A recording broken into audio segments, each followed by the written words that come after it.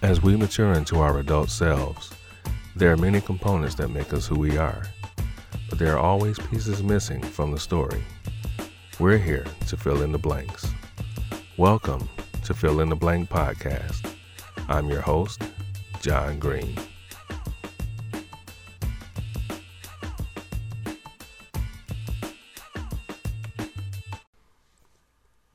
Quite a few weeks have passed since my last episode, and this one was supposed to be about success in marriage. But for some reason, even with my notes, just trying to get the words out, it just doesn't feel right. Well, for one, I had wished and hoped that my wife could actually join in on this episode so she could chime in on her thoughts about some things. But also, in light of everything that's going on, which I did not plan to address in any type of platform, whether podcast or live video or anything, it's just been difficult to formulate a cohesive thought. My brain goes back to 2008, where I was an employee at American Axle. And that was the year that we had went on strike. Well, we actually went on strike late 2007 into early 2008. And by the end of 2008, the rug was pretty much snatched out from under us. We were let go from our jobs. And just last week, with all the coronavirus, COVID-19 quarantines and businesses shutting down, I was taken back to that time when we were at work on Wednesday of this past week. And there was a kind of a awkward air. It was a really strange atmosphere at work. Everyone was, I guess, expecting to be sent home because other businesses had shut down. So when the word came down that yes, we would indeed be going home and being laid off indefinitely, it really struck a chord with me. It's a really sinking, empty feeling to walk out of a building, your place of employment, and not knowing when you'll return.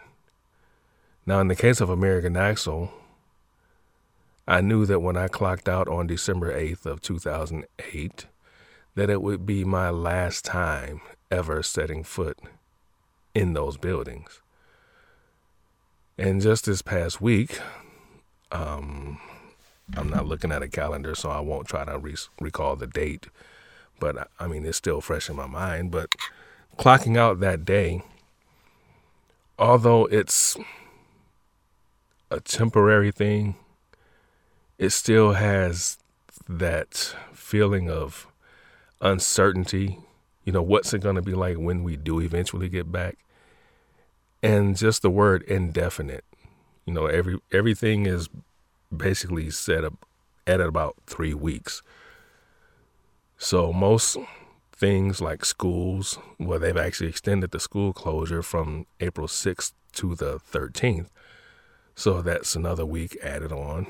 And there's talks of just doing away with the rest of the school year. We don't know how long this is going to go on, how long this pandemic is going to last. You know, if they'll find a cure or some type of remedy.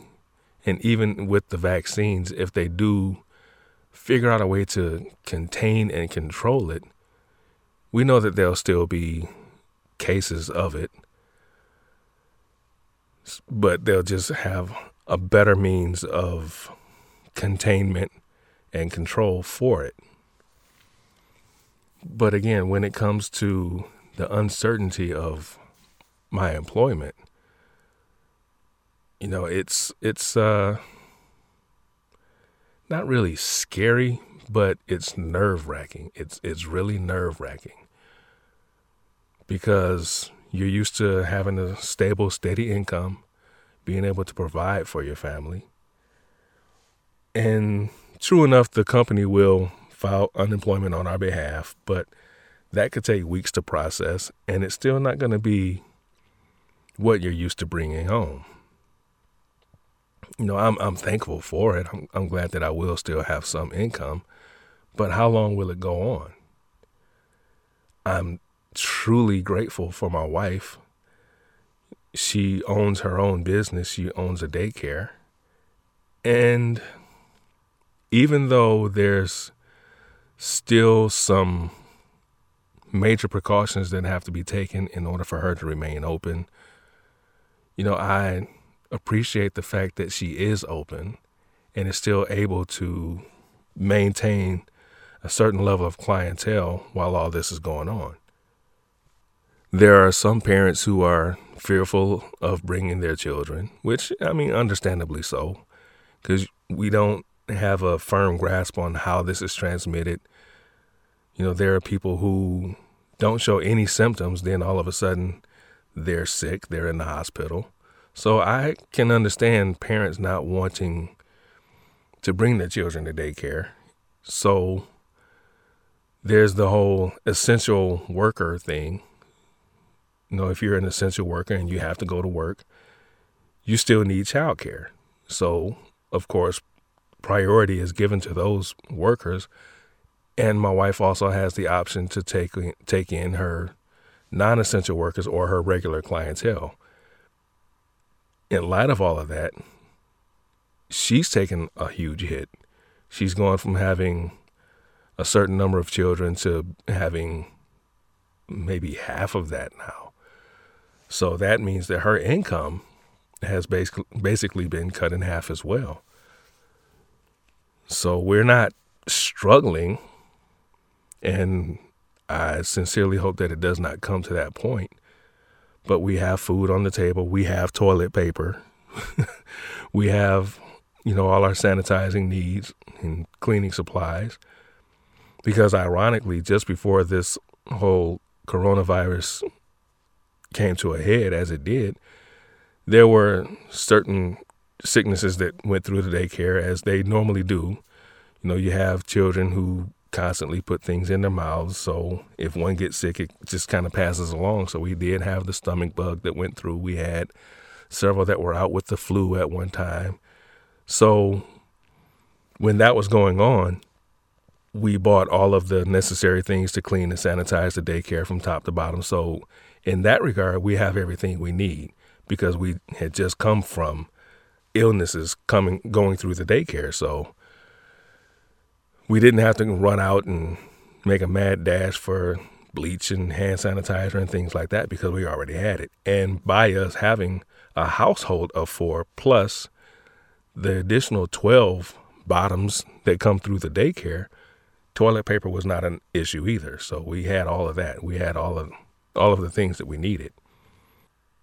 There's just this strange, is really eerie to wake up in the morning knowing that your kids are not going to school, you're not going to work, you can't just go out and wander as you would normally do, just go into a store to browse. The government has suggested that we don't do that for obvious reasons, and I can get with that. We like to go out and maybe to hit a Target run or something like that, or maybe hit a movie after my wife closes for the day, just so we can get her out of the house because she's in the house all day for her daycare. So in order for her to feel like she's off work, she needs to leave the house.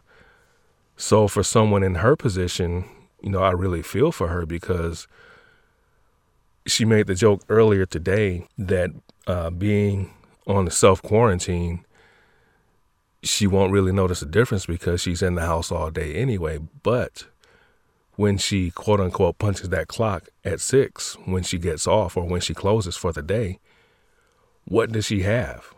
we have a good meal. We've been cooking a lot of dinners. I mean, we actually started cooking more at home even before this all started. So we'll have a good meal. We'll sit, talk, maybe play a game or something with the girls, and then we'll watch Jeopardy, Wheel of Fortune. Maybe we'll catch a movie, make some homemade popcorn, and then it's basically off to bed because there's really nothing else to do.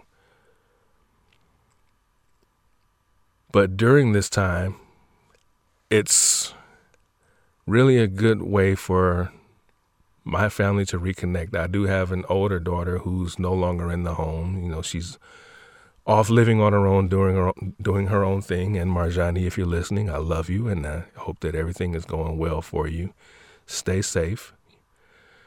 And so it's just me, my wife, and my 2 younger daughters in the home now. So I have to make sure that I'm doing everything to keep them safe, to keep them occupied, keep them entertained. And it gets difficult sometimes because you feel like you've run out of things to do.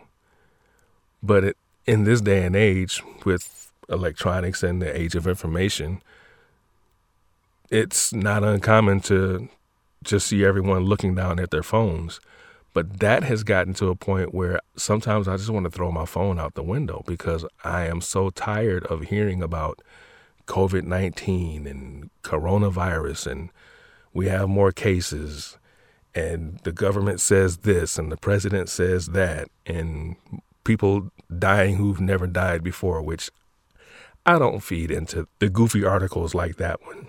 Maybe he said it, maybe he didn't. I didn't watch the press conference where he supposedly said it, but I do know that it's a line from a Madea movie. So with that being said, check your sources before you start putting things online, people, because it's so easy to put something out there and people run with it and they take it as the gospel truth, and it may not be so. I really had no intention on doing a coronavirus podcast, but I guess I had some things to get off my chest. Not much, but, just addressing the frustration behind everything, addressing the uncertainty, trying to make sure that my children's peace of mind is intact. It's so many people who are suffering from anxiety and depression, and situations like this can really pull them down into a really deep hole.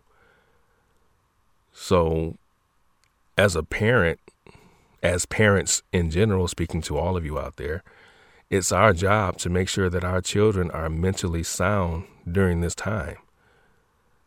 I see so many different posts, and I'm hoping that it's all in fun, just jokes with people talking about having to homeschool their children, and they're getting suspended from school and getting kicked out of homeschool. It's comical, and I understand that sometimes we need comedy to give us a mental release. But I sincerely hope that parents out there are taking time with their children. Use this time to connect with your children, learn your children, especially if you're a parent who works a lot and you don't really get to spend a whole lot of time with your children. Use this time to your advantage. Get to know your children. Get to know more about them. Find out what goes on in their world. What makes them tick. It's really heartbreaking to see, especially in my wife's line of work, when you have parents who are at home, even if they're working from home, but parents who are at home or they have a house full of people, yet they still find it necessary in their mind to drop their children off at daycare, or they'll make references on social media to wanting their children out of their face, out of the house. It's really sad. When my children were younger, I jumped at every opportunity I could to spend time with them. When my oldest daughter was very young. I had the opportunity to spend a lot of time with her. My wife was working. We were working opposite shifts. So we would just hang out, spend the day together. My wife worked at a department store, so sometimes we would just go to the mall, hang out, buy something, maybe visit my wife at work, and it was just the two of us. We'd just be out. Then when my second one came along, it was the same thing. If there was an opportunity for me to spend time with my girls, I did that. And now we have our youngest, we call her Bear, Sky Bear. I don't know how that whole name came about, but it just got shortened down to Bear. That's my baby girl. You know, she's very special. She has such a sweet personality, and she sees so much in the media, and I know she takes it all in, and she may have a hard time understanding some of the things that are going on. Even though she's quite mature for her age, I know that there's a lot of things that makes her scratch her head and say, well, why is that? So it's my job as her father and my wife's job as her mother to make sure that she can process the things that she sees and try to not necessarily shield her from the things that we feel she can't handle, but to make sure that she can handle those things that she sees. And that's a very delicate thing to do, especially when in the age of sexual freedom. You can choose what you want to be, who you want to be, who you want to be with, and it's all acceptable now.